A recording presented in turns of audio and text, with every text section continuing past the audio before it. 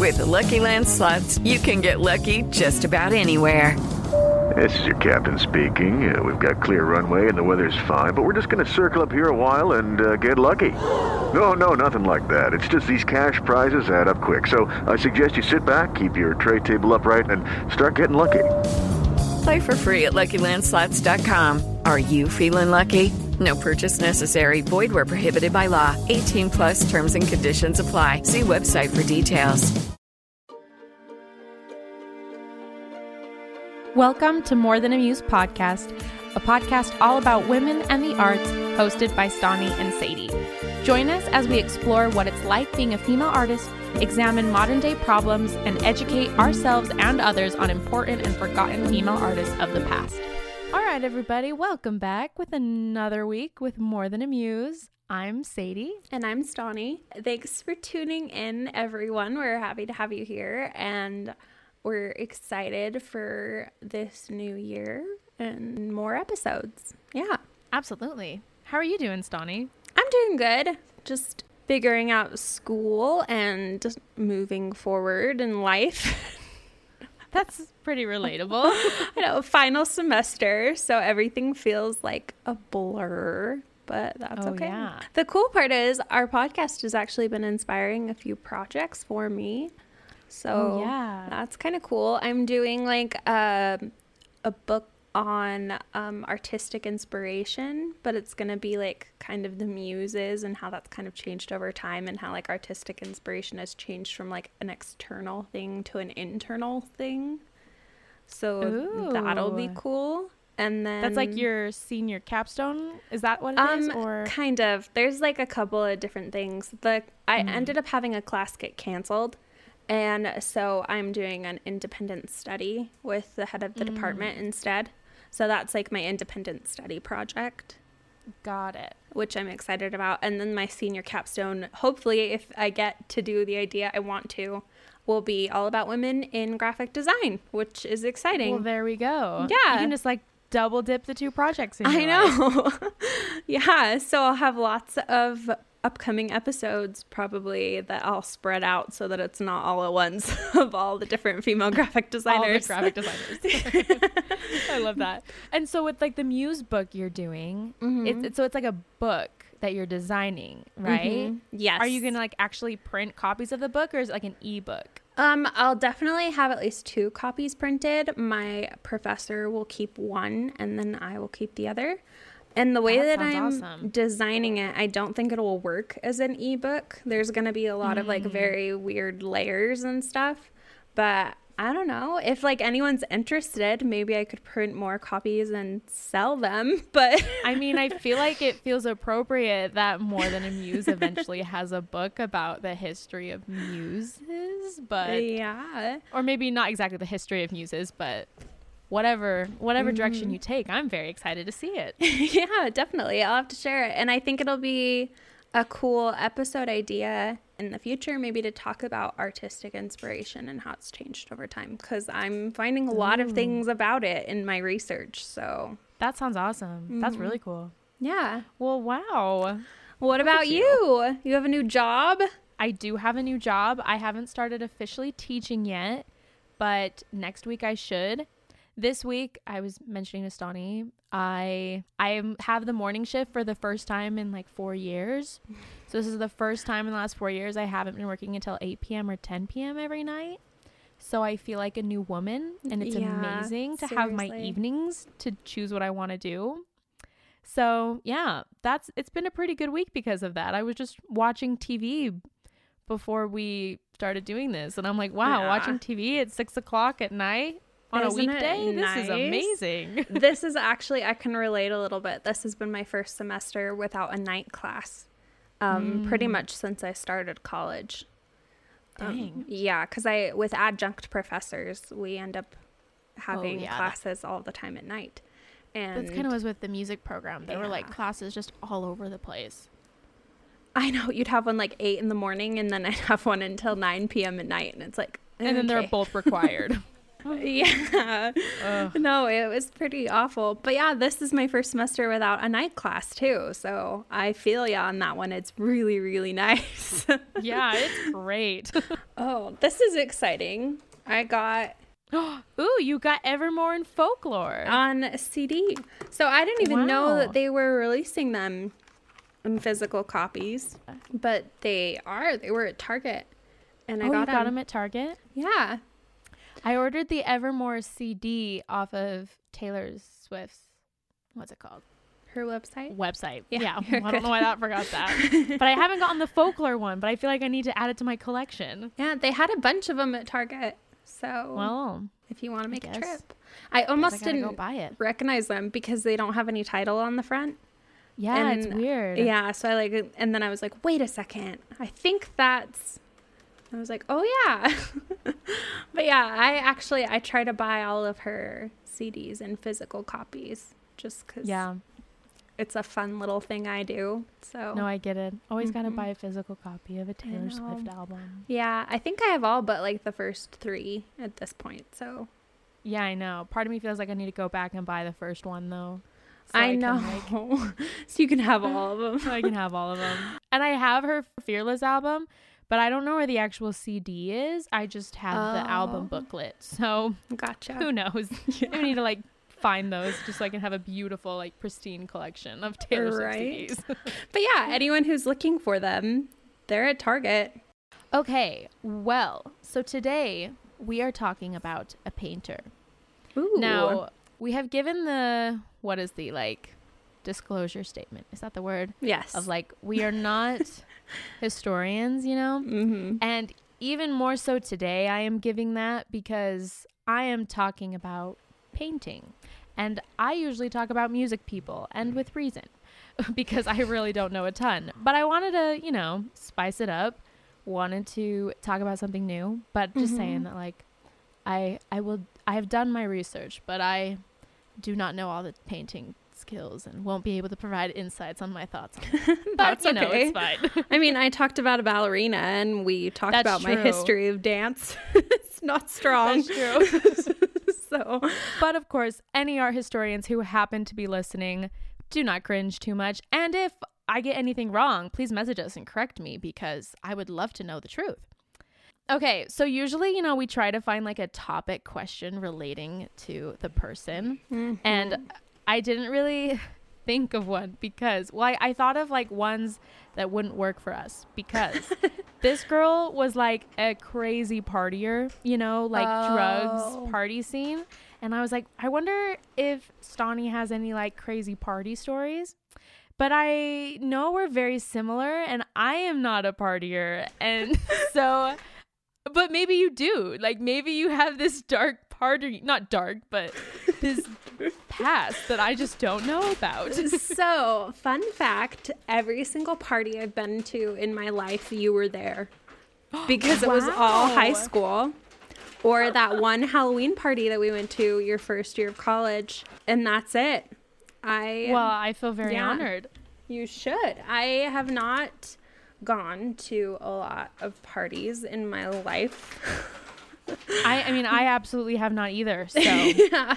So no, I don't have any cool partying stories. I mean, Ohio, like OSU campus, there was a ton of parties, but I was a missionary, so I went into my apartment. But yeah, I don't have any crazy stories. I kind of wish I did, like just not that I had partaken in anything really, because no thanks. But like, I don't know, just being there when something crazy would happen. Oh, I just remembered that party that you had at your house that we all ended up leaving because of the other people that showed up. Oh, yeah. Okay, that's actually a decent party story. So once upon a time, Stani and I went to high school together. Everyone who is new and doesn't know that. It was what? Was it after our junior year or senior year? I think it was in between sophomore and junior year. Okay, yeah.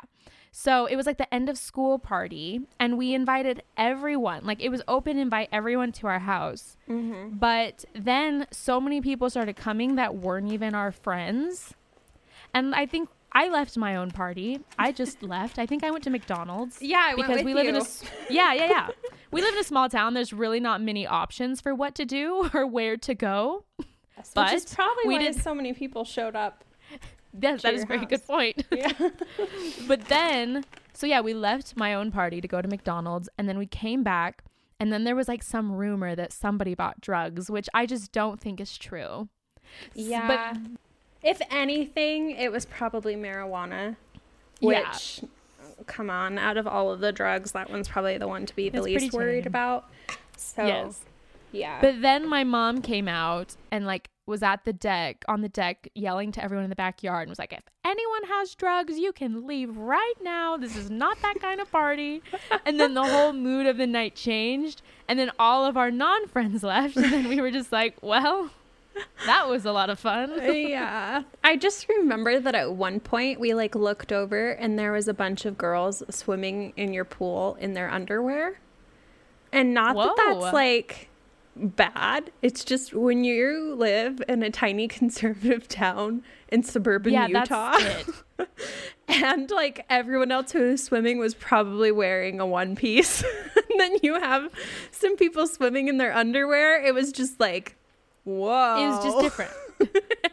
No, that's a very good point. I feel like we need to set that scene. We are from Syracuse/Clearfield, Utah. Mm-hmm. Small, conservative, suburban Utah town. Yes. Like, that is the setting. And then also where I went to college was Provo, Utah, and where Stani went to college. Yeah. We lived in Provo. Anyone who is not familiar with Utah, it's just a very, I mean, BYU, which is, you know, the school for the LDS Which we did church. Not go to, just so no, we did not go clear. to BYU. We didn't go to BYU. But it's in Provo, and that culture is very deep in the roots of Provo. So we did not really we did not live in places that fostered a great partying community. No. Which is fine, because I don't think either of us were really into that anyway. No, definitely not. So we can't really relate so much in that way to this person we are about to discuss, but that's okay. That is okay. To each their own. And no shame to anyone who has crazy party stories. In fact, if you have cool ones, you can send them to us. Oh, yeah. I'd love to hear. I was actually thinking. I was like, I almost like wanted to go on our Instagram and be like, does anyone have any cool party stories that we could talk about? Because we're lame. Let me like live vicariously through all of you. Yeah. Tell us all the crazy things. Yeah, exactly. Okay, so today we are talking about the painter Tamara de Lempicka. Do you know that name? No, I don't. I almost want to, I might Google her really quick though and see if I recognize the art. No, you should. Okay, cool. Well, so she was obviously a painter in like the 1920s. So here's how I discovered her. So if you guys have listened to a previous episode of ours, it was with Hall Rockefeller, who is she created the organization Less Than Half. Mm-hmm. She actually recommended a book to us while she was on the episode. It's a great episode, by the way. And she's very knowledgeable, so would recommend it. But anyways, she recommended a book, The Short Story of Women Artists. Mm-hmm. And this woman's painting, Lempicka's painting, is the cover of this book. Oh, and cool. And my sister-in-law gave me that book for Christmas because she's awesome. So shout out to her. Yeah. Anyways, so, you know, I've had that book, and so I've been trying to learn more about painting and that type of art history. And so I decided, why not? Let's do it. So really quick, I do want to shout out a YouTube channel that I found that had a really cool, informative video about her. The YouTube channel is Several Circles, and she has like a Know the Artist series, and she covers a lot of women artists, which is really cool. So yeah, would recommend checking that out. It's called Several Circles? Yep, Several Circles. Cool. Okay, so to start off with a little state of the arts here for where Tamara comes into the world, I guess. So her painting was very much stylized as the Art Deco era. Mm-hmm. So essentially it was, and I'm reading this right from The Short Story of Women Artists because, it's a great book. Beginning in the 1920s and ending just before World War II, Art Deco celebrated the modern mechanized world through architecture, design, and fine art, an international style that started in Paris. It was named after the International Exhibition of Modern Decorative and Industrial Arts held in that city in 1925. So that's where it kind of came from. And it says that the Art Deco style exemplified what was seen as the streamlined, glamorous machine age. The movement's sleek, angular works symbolized wealth and sophistication. It was that's kind of the idea. And Tamara was like, she was Polish born and she was the style's leading painter. Like, her work is just 100% just like what Art Deco is. Wow. So I know, it's really cool. That's like quite the accomplishment to be a style's like leading painter. That's a big deal because it means that she has set the trends for everything. And we know Art Deco is still popular today. Admittedly, I know Art Deco because there is a Lana Del Rey song named Art Deco. And that's where I first heard it. So, or if you've seen anything Great Gatsby themed. Yep. That's all Art Deco as well. It's very glamorous. It really is, like Roaring 20s. At the beginning of last year, before everything took kaput, a bunch of people were doing like Art Deco themed parties and stuff for the new year because it was the 20s again and everything. So yeah, still a very important style. So that's the movement. She essentially triumphed. And this really cool quote, it said, her stylish artwork oozes feminine power and sensuality and celebrates the independence and liberation of 1920s women, which I really liked. Okay, so we're just going to dive right into her life. So Tamara de Lempicka, she was born Tamara Rosalia Gertzwick-Gorska in Warsaw, I believe. But this is a weird thing. So she had a lot of like mysteries surrounding her life, and she definitely cultivated that. And so because of that, I also read in different articles that her birth name was Maria Gorska, and she always claimed that her birthplace was in Moscow, but they believe that it was in Warsaw, Poland. And another funny thing is she was born in 1898, but she told some people that her birth year was as late as 1907. So they don't really know, I guess, for sure when or where she was born. But I think the accepted answer is 1898 in Poland. Okay. So her father was a Russian Jewish attorney for a French trading company. And her mother was a Polish socialite who had lived most of her life abroad and who met her husband at one of the European spas. Wow. So I know. So she definitely was born into a very rich European family. As far as her childhood, so in 1911 it says her parents sent her to a boarding school in Switzerland, but she was bored and she feigned illness to be permitted to leave the school. So very dramatic. But what happened is instead of that, then her grandmother took her on a tour of Italy, and that's where she first developed her interest in art. Gosh. If I got to go on a tour of Italy, I'd pretend I was sick too. I know. I'm like, oh, well, that's fair. Like, if the alternative was like a summer in Italy with your grandma, like, yeah, get out of there. Goodbye, boarding school. I'm going to Italy. I know. And a quote from that time. So she said, all of a sudden in the museums, I saw paintings done in the 15th century by Italians. She later remembered, why did I like them? Because they were so clear and they were so neat. So she was really inspired by the 15th century Italian paintings and all that. So like I said, that's where her first fascination with art came in. Her parents ended up divorcing in 1912, and she spent a summer with her aunt in St. Petersburg. And it was there in 1915 that she met and fell in love with a prominent Polish lawyer whose name was Lempicki, which I feel like I don't know a lot about Russian culture, but he's Lempicki and she's Lempicka. So I wonder if it's like if the man in the relationship is Lempicki and she's Lempicka. That's what I'm gathering. Yeah, I'd assume so. So he's, I don't know how to say it, but Tadeusz Lempicki. Anyways, they married in 1916 and had a daughter. Cosette, I believe is her name.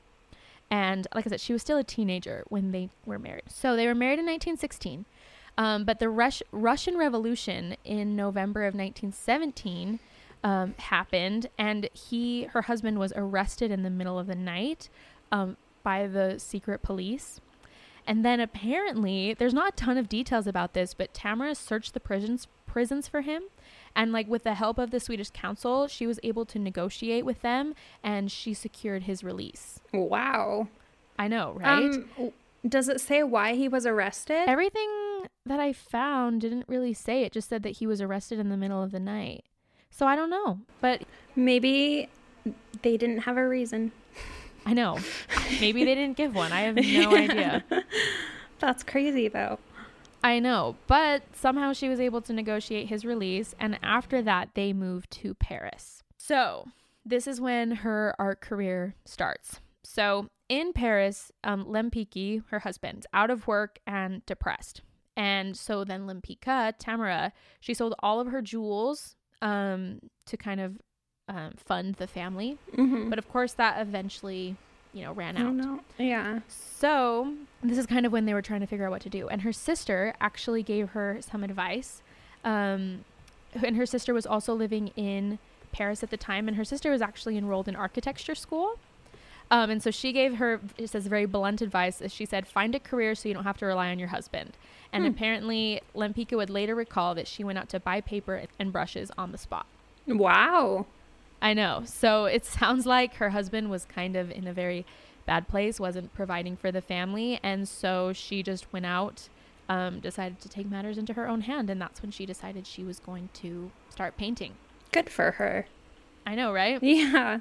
Coming up. So it's funny because apparently she liked to insist that she was mainly self-taught. But that's not necessarily true. It says here that 1920s Paris offered bountiful options for art instruction that she took advantage of. Starting in 1918, she studied at the Académie de la Grande Chaumière with Le Nabi. The following year, she took courses at the Académie Ranson, established by the painter Paul Ranson. Mm-hmm. And then her most influential mentor was the painter and critic André Lotte.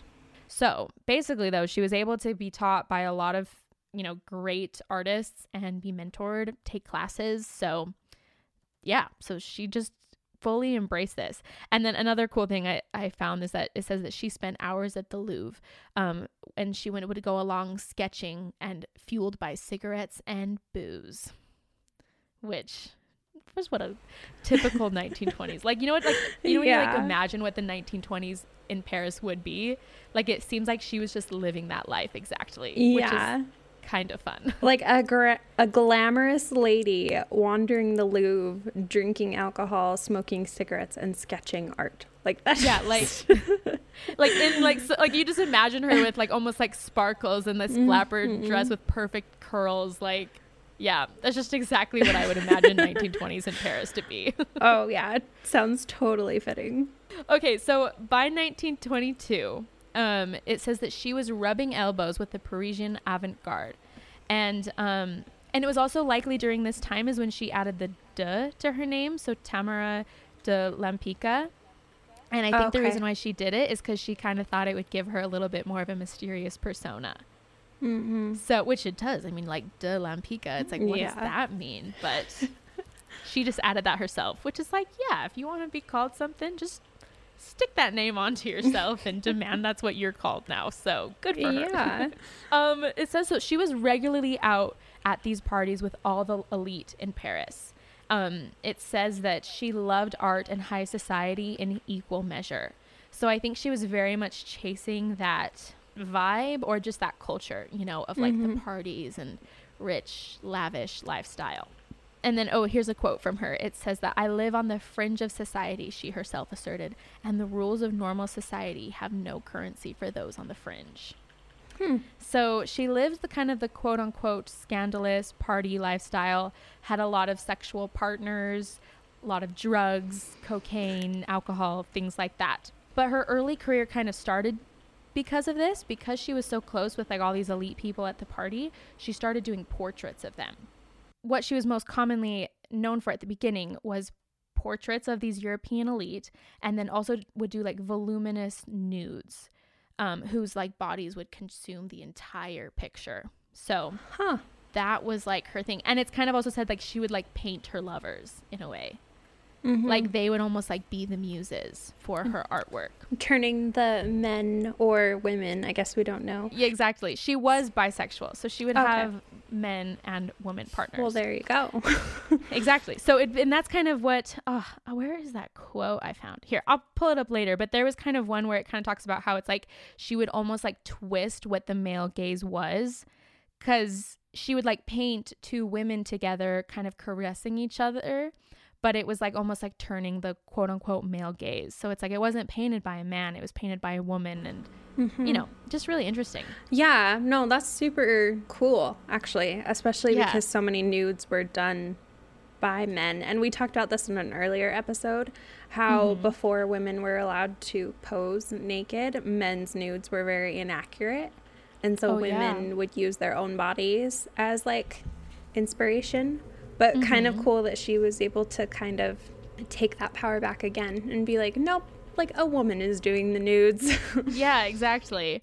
So yeah, during this 1920s, so as far as like the scandals, so she was very notoriously known for her wild parties and for her, quote, insatiable sexual appetite for both men and women. That's from an article I read. So very sexually active, very, you know, just a partier. But also it's cool, she said when she worked, she painted portraits of rich and famous, including Queen Elizabeth of Greece, King Alfonso of Spain, and Italian poet Gabriele D'Annunzio. But due to kind of her scandalous lifestyle, her husband divorced her in 1928. Lempicka rarely saw her only child, Cosette, at this time, and she was left in the care of her grandmother.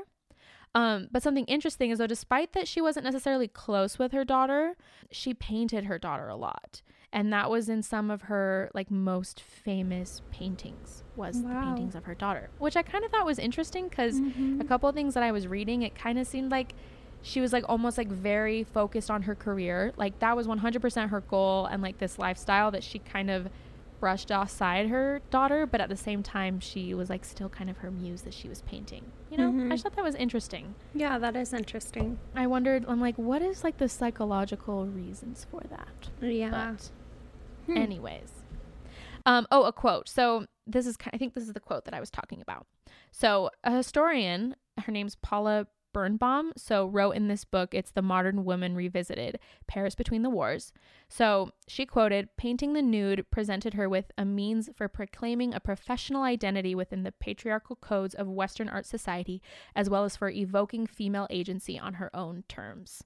So that's what we were just talking about, that I thought obviously she worded it very well, that I thought was cool. Yeah, no, that's an awesome way to put it. I love that. Okay, so this is like the 20s. Obviously her career is doing super well, and I think her most, or one of her most popular paintings, was a self-portrait that she did in 1929 called Tamara in the Green Bugatti. And what it was she was commissioned to make a self-portrait for the cover of the German fashion magazine Die Dame. Wow. Which I thought was cool. I know. Can you imagine like a fashion magazine being like, okay, we want you to paint something, but can you paint yourself actually? I know. That's what I feel like. I'm like, what a compliment. Yeah. Like, we want you to paint yourself. That's like, crazy. Okay. I know. And in the painting, she showed herself at the wheel of a Bugatti racing car wearing a leather helmet and gloves wrapped in a gray scarf. And then I love this quote from it, of someone talking about it. It said, she portrayed herself as a personification of cold beauty, independence, wealth, and inaccessibility. And this was done like right after her divorce too. So it's kind of like interesting of like, you know, at this time of her life, there's probably like this like new sense of freedom and like self identity almost, because she's no longer attached to her husband. And it's a very confident painting. Like, I love it. It's so cool. But another funny thing about it is she didn't own a Bugatti. She owned a much smaller, like, yellow car that was not as nice as a Bugatti. But I think it just kind of shows the way that she really kind of wanted to make herself appear very lavish and mysterious. Yeah. She was like manifesting before it was a thing. She's like, I'm going to paint myself in that Bugatti, and then one day I will own a Bugatti. Honestly, yes. She's the original manifester with giving herself the de Lempicka and then painting herself in a green Bugatti. Like, that's the kind of confidence I absolutely need in my life. Way to go, her. Okay, so into the year of the early 1930s, so her main commission she's getting is of portraits of people and like the erotic nudes. So that was her style. That's what she was widely known for. And word of her work even traveled to the United States. And that's when the wealthy people, even there, began ordering pictures. So at this point, she's getting tons of international success and becoming just very well known for what she's doing, which is obviously great. Mm-hmm. We're going to take a quick break just to spotlight one of our new favorite women artists.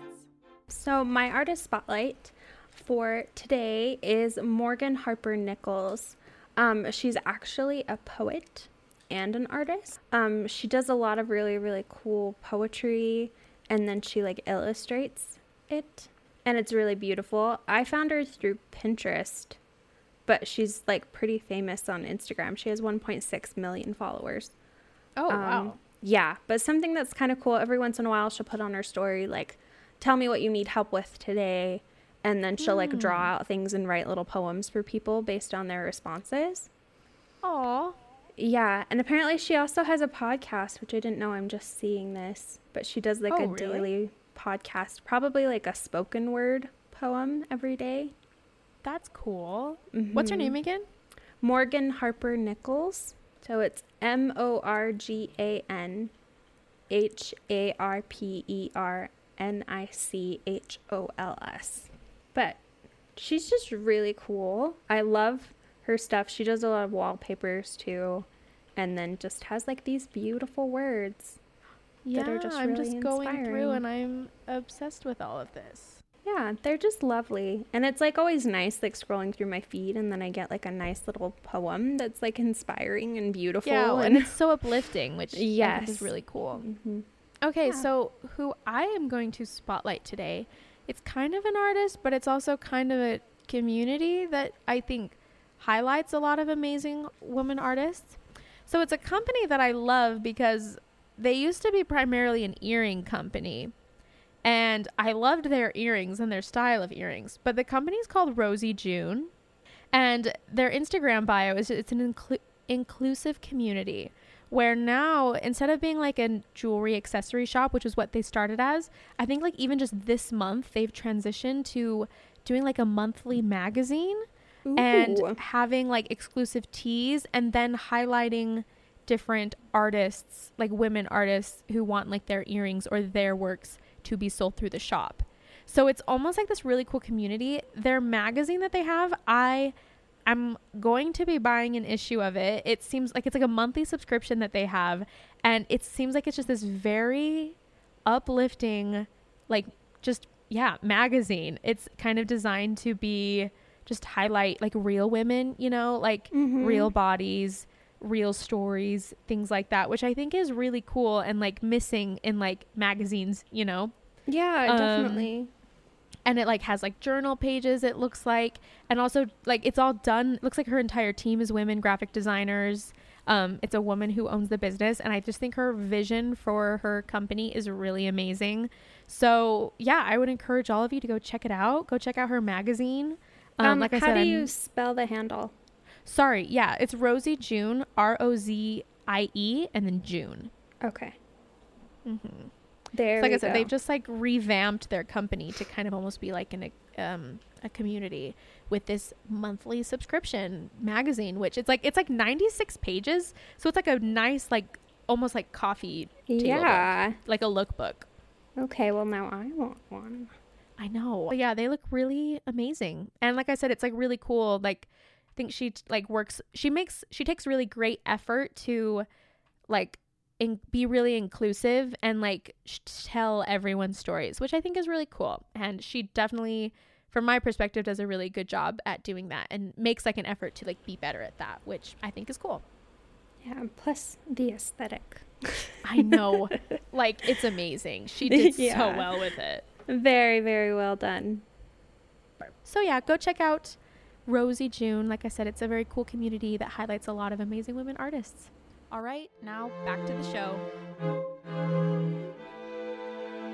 By 1933, so America is currently in the Great Depression. And so because of that, obviously there was not as much of work in the United States, but then also at this time is when the Nazis are taking control of Germany. You know, World War II is, I mean, it's, I guess World War II didn't happen technically till the 40s, but the Nazi Party is definitely getting power. And so she had a new husband, Baron Raoul Kufner, I believe. And in 1939, they ended up moving to the United States, partly because they both had Jewish ancestry. And so they were worried about that. And, you know, I feel like at this point, she was probably ready for something new. And when she was in the United States at this point, she kind of shifted her focus on what she was painting, almost doing like religious pictures. Like she would paint nuns, images of peasants and things like that. But they never really drew the same interest as, you know, her previous paintings. That's quite the switch. Right? Like, I feel like it's so interesting that she went from really thriving in that, you know, very party culture to then turning to nuns and like a much more humble subjects, you know what I mean? So it's like you wonder almost like what was going on. Like, was it the influence of this new husband, or was it just because her work maybe wasn't becoming as popular and this is almost like a way of coping, or just to try something new? I don't know. Like, I'm very curious though. Yeah, that's super interesting. Yeah, like I said, they didn't really draw as much interest. And that's kind of like the problem with her style, is because it's so Art Deco, right?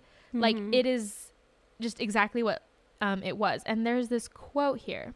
It says, Lempicka is irredeemably linked to her era, which was a fairly short period, like between the 20s and then like the early to mid 30s. And it's like, in some ways it's the secret of her success, but it was also the limit of her achievement. So it's like almost like she was so trendy, but then because of the Great Depression and then of course World War II are like the beginnings, you know, of what eventually would be World War II. Suddenly society went from like wanting really lavish luxury, you know, things to all of a sudden like, oh my goodness, you know, we need the necessities. Like we can't do that. So like, I think that's why like at the time she was so successful, because that's exactly what people wanted. But then once that time period was over and that trend had died, it was like she really struggled to find her footing within that. So, yeah. Wow.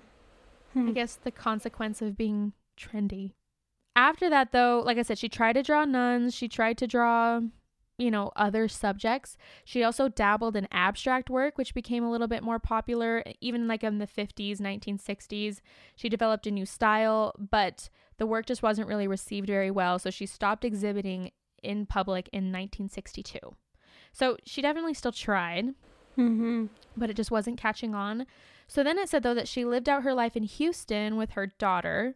So I'm assuming, I guess, that her and her daughter later reconnected, which is, you know, good. Yeah. And then she later spent her last years in Mexico. Interesting. I know. It also said, too, like, she lived in California. So I think she just kind of traveled all around. Like, she started in New York, was in California for a period of time, Texas, and then, like I said, ended her life in Mexico. Wow. So, I know. Something cool, though, it says that she lived long enough to see a resurgence of interest in her work. And that was sparked by a 1972 solo exhibition organized by Blondel at Paris's renowned Musée du Luxembourg. So that exhibition, is kind of what re-sparked the interest in that. So that's cool that, like, I guess that's one cool thing about being, you know, a quote unquote trend. Trends always come back, you know? Yeah. Like they cycle through. I mean, right now we're back to the early 2000s in fashion. And so like everything comes back. So, but I think it's cool that she got to see it kind of like come back right before she was, passed away, which is cool. No, that is really cool. 'Cause yeah, I don't know. It's kind of funny. They always talk about not getting too trendy with a lot of things. And I think the difference with her is that she didn't necessarily follow a trend. She started it. She was the trend. Yeah. And so it's kind of hard when it's like, oh, well, yeah, like when the trend dies off, like her appeal kind of did as well. But cool that like that came back in time for her to witness it again. Yeah. So, and also too, I think it's like obviously you want to avoid being trendy, but like you said, she was setting the trends. So I feel like then it's like when the trends do eventually come back, she will come back with them, rather than like the people who like would have maybe just followed the trend. Like they're not going to resurface, but the person who started it and like really capitalized and like created, you know, like the paintings like so signature-y. Yes. Like she's going to be the one that comes back in a way. Definitely. Yeah.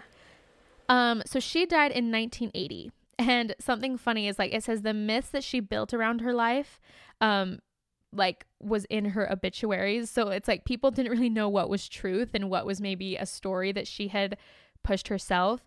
It said that an obituary in the New York Times explained that Lempicka had reportedly earned $1 million by paintings in the 1920s, but that's an unconfirmed figure. But that's what the artist would claim, is that she made $1 million in the 20s based off of her commissions, which is really cool. Yeah. Good for her. Yeah, seriously. I hope that's true for her I sake. do too. Like that would be great. Okay, and then she was cremated and then had her ashes scattered over a volcano in Mexico. Which every single article I read about her was like a fitting end for such a like dynamic person to be seriously dramatically thrown into a volcano. Yeah, that's what I would say too. Like very dramatic, just like her life. Yeah, like that just sounds exactly what she was. So throw me into a volcano. Okay, so as far as like her legacy, so in the 1980s and 90s, her paintings, along with of course the myths that she had created about herself, like kind of drew in Hollywood. So Madonna, Jack Nicholson, and Barbra Streisand all purchased paintings of hers. And apparently her paintings are even featured in Madonna's music videos for Vogue, Open Your Heart, and Express Yourself. Wow. Which is cool. I know. And also her paintings are now selling like a lot. So I'm going to be reading these next couple of things from an article. It said more recently, the value of Lempicka's work has ballooned on the secondary market. The year 2004 saw the first major auction record of her work when the striking Portrait de Mrs. Bush, which was in 1929, went for nearly $5 million at Christie's, which I don't know what Christie's is, but art people probably do. And that was over $3 million above its estimate. And then prices for similarly impressive works have only mounted over time. In late 2019, Lempicka's iconic La Tunique Rose achieved over $13 million, craning far beyond its high estimate of $8 million. And that record was swiftly smashed several months later in February of 2020 when Portrait de Marjorie Ferry went for over 16 million pounds. Man. I know. So I just like, that's crazy that like now people are really like, because her paintings are so unique and like so obvious, you know. And I feel like they're obvious that they're her. And even like from my perspective, because like obviously I'm not I don't know a lot about painting, and so because of that it's, you know, harder for me maybe to identify like, oh yeah, that's definitely that artist who painted that. But like her artwork is so signature and so like, yep, like that's hers. So I think it's cool that it's like 16 million pounds. Like that's amazing. Yeah, that's quite a bit of money. I know. And she kind of addressed that. So this is a quote from her. She said, "I was the first woman who did clear painting, and that was the success of my paintings." And then she said, "Among 100 paintings, you could recognize mine, and the galleries began to put me in the best rooms, always in the center, because my painting attracted people." Yeah, like she knew it. Like her paintings, her artwork was garnering the response, and people were able to recognize it just as hers. And it still is. Like, yeah. Exactly. It's so recognizable. And then 2 more quotes from her I just want to share is, "There are no miracles, that there's only what you make." So she was very self-sufficient. I was also reading she was very much like a workaholic almost. Like she was just very determined to kind of create this life for herself. And then she said about her work, she said, "My goal was never to copy," which is what we talked about, "to create a new style, bright, luminous colors, and sent out elegance in my models." Well, she did it. Exactly. Like that's what she did. Like she almost like really capitalized. I think it said that she was like one of the first ones to kind of put that style of Art Deco into painting. And like, yeah, she just created that whole style and lived this very fun lavish lifestyle. And yeah, that's Tamara de Lempicka. Yeah. We'll post some artwork on the Instagram, but I would encourage everyone to look it up as well. I know. It's insane. Like, it almost has a 3D quality, and yet you can totally tell it's illustrated. It's just really, really cool. It's almost like otherworldly. But like, even like the picture of her with in the green Bugatti, that self-portrait, like, I love that so much. Like, I want to get like a small little print of it. Like, it's just so cool. And like all of her painting, it's so very unique and very cool. Very, very unique and very cool. And also, like, I think it's so cool. Like, of course, people would want a self-portrait of themselves done in this way. Oh, yeah. You know, like, I was thinking, I'm like, that would be amazing to have, like, this very, like, powerful, strong, because that's what I think it's, too. It's, like, all of the women's subjects in her paintings, they're very, like, powerful. You know what I mean? Like, self-assured. Like, that's kind of how I perceive it. No, and that's so, like, a good way of putting it. What a confidence booster to be painted in this way. Yes. And that's not to say they're extremely feminine. Like, all of her. Yeah, they're very feminine. They have, like, very feminine qualities, and it has, like, sort of like I don't know how to even describe it. But yet it's, like, so powerful and bold as well. It's very, very cool. No, you're right. Like, they are also very feminine, which is kind of like, yeah, so it's like, just because it's bold and self-assured, but it's also feminine, and those things can both exist at the same time. And she did it. Yeah, her religious ones are also really interesting too. It's interesting to see the difference in how she painted a nun versus like herself. That's what it's really interesting how her style changed over time in that way. Like, I'm like, did she like become religious later in her life, or was she just like trying to kind of like find a niche? You know what I mean? Like, I just wonder what she was. I guess I'm curious as to what sparked the difference, if it was like actually something she was like interested in, or if it was like almost like an appeal to the market, if that makes sense. Oh, that's super interesting. I would assume, this is just an assumption, but that it was probably appeal to the market because of the Great Depression. A lot more things turned towards a lot of religion and like piousness and everything. So I'd assume she was just trying to be a smart businesswoman. I mean, she definitely was. Yeah. Also, I just Googled like Tamara de Lempicka Madonna because I wanted to see her paintings of the Madonna.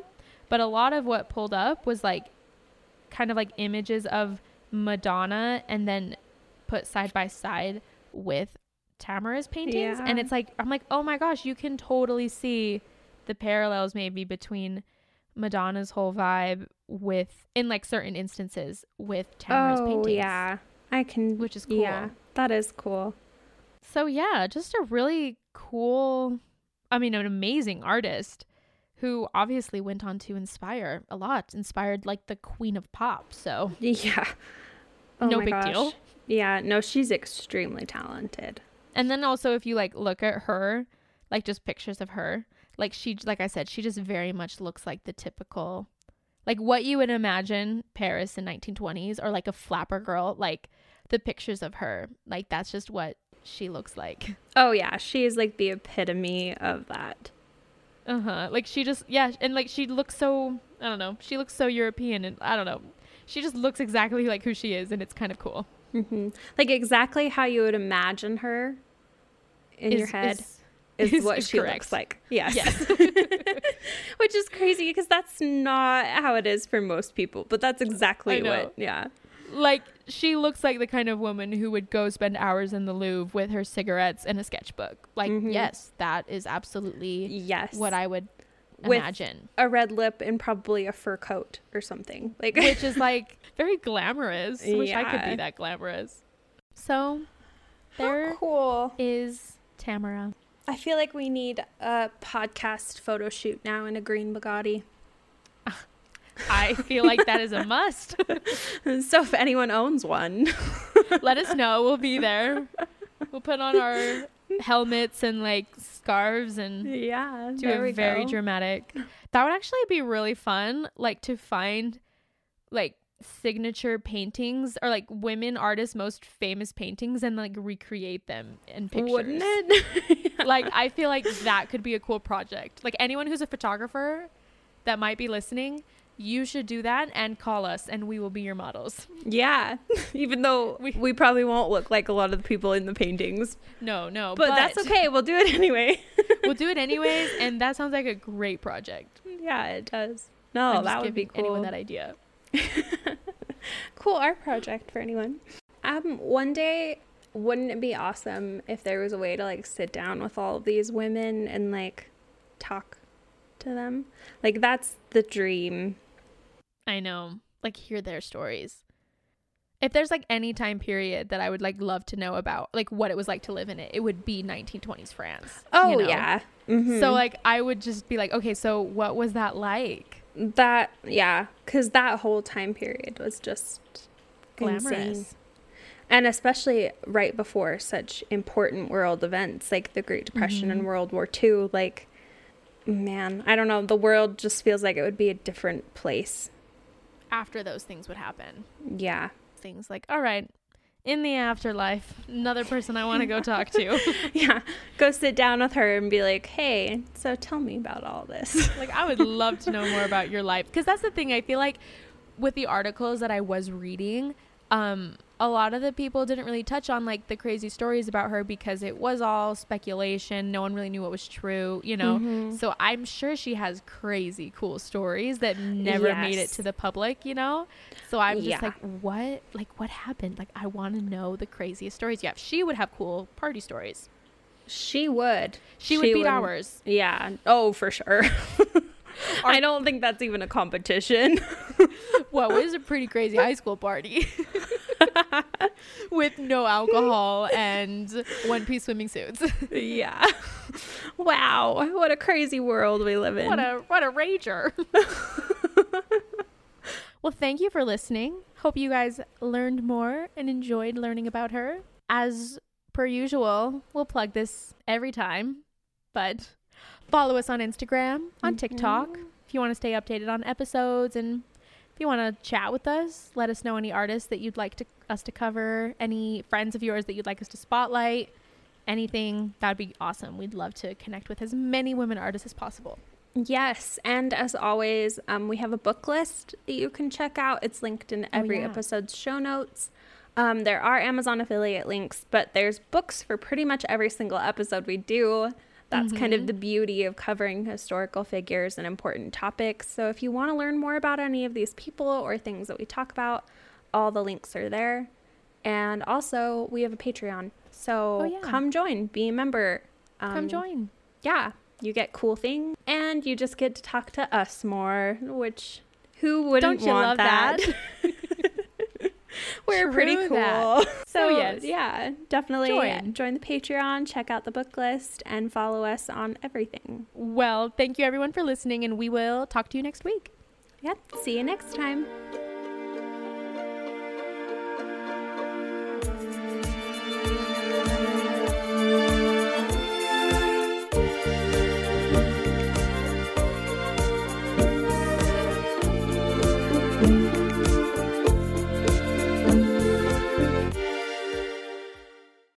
Lucky Land Casino, asking people, what's the weirdest place you've gotten lucky? Lucky? In line at the deli, I guess? Aha, in my dentist's office.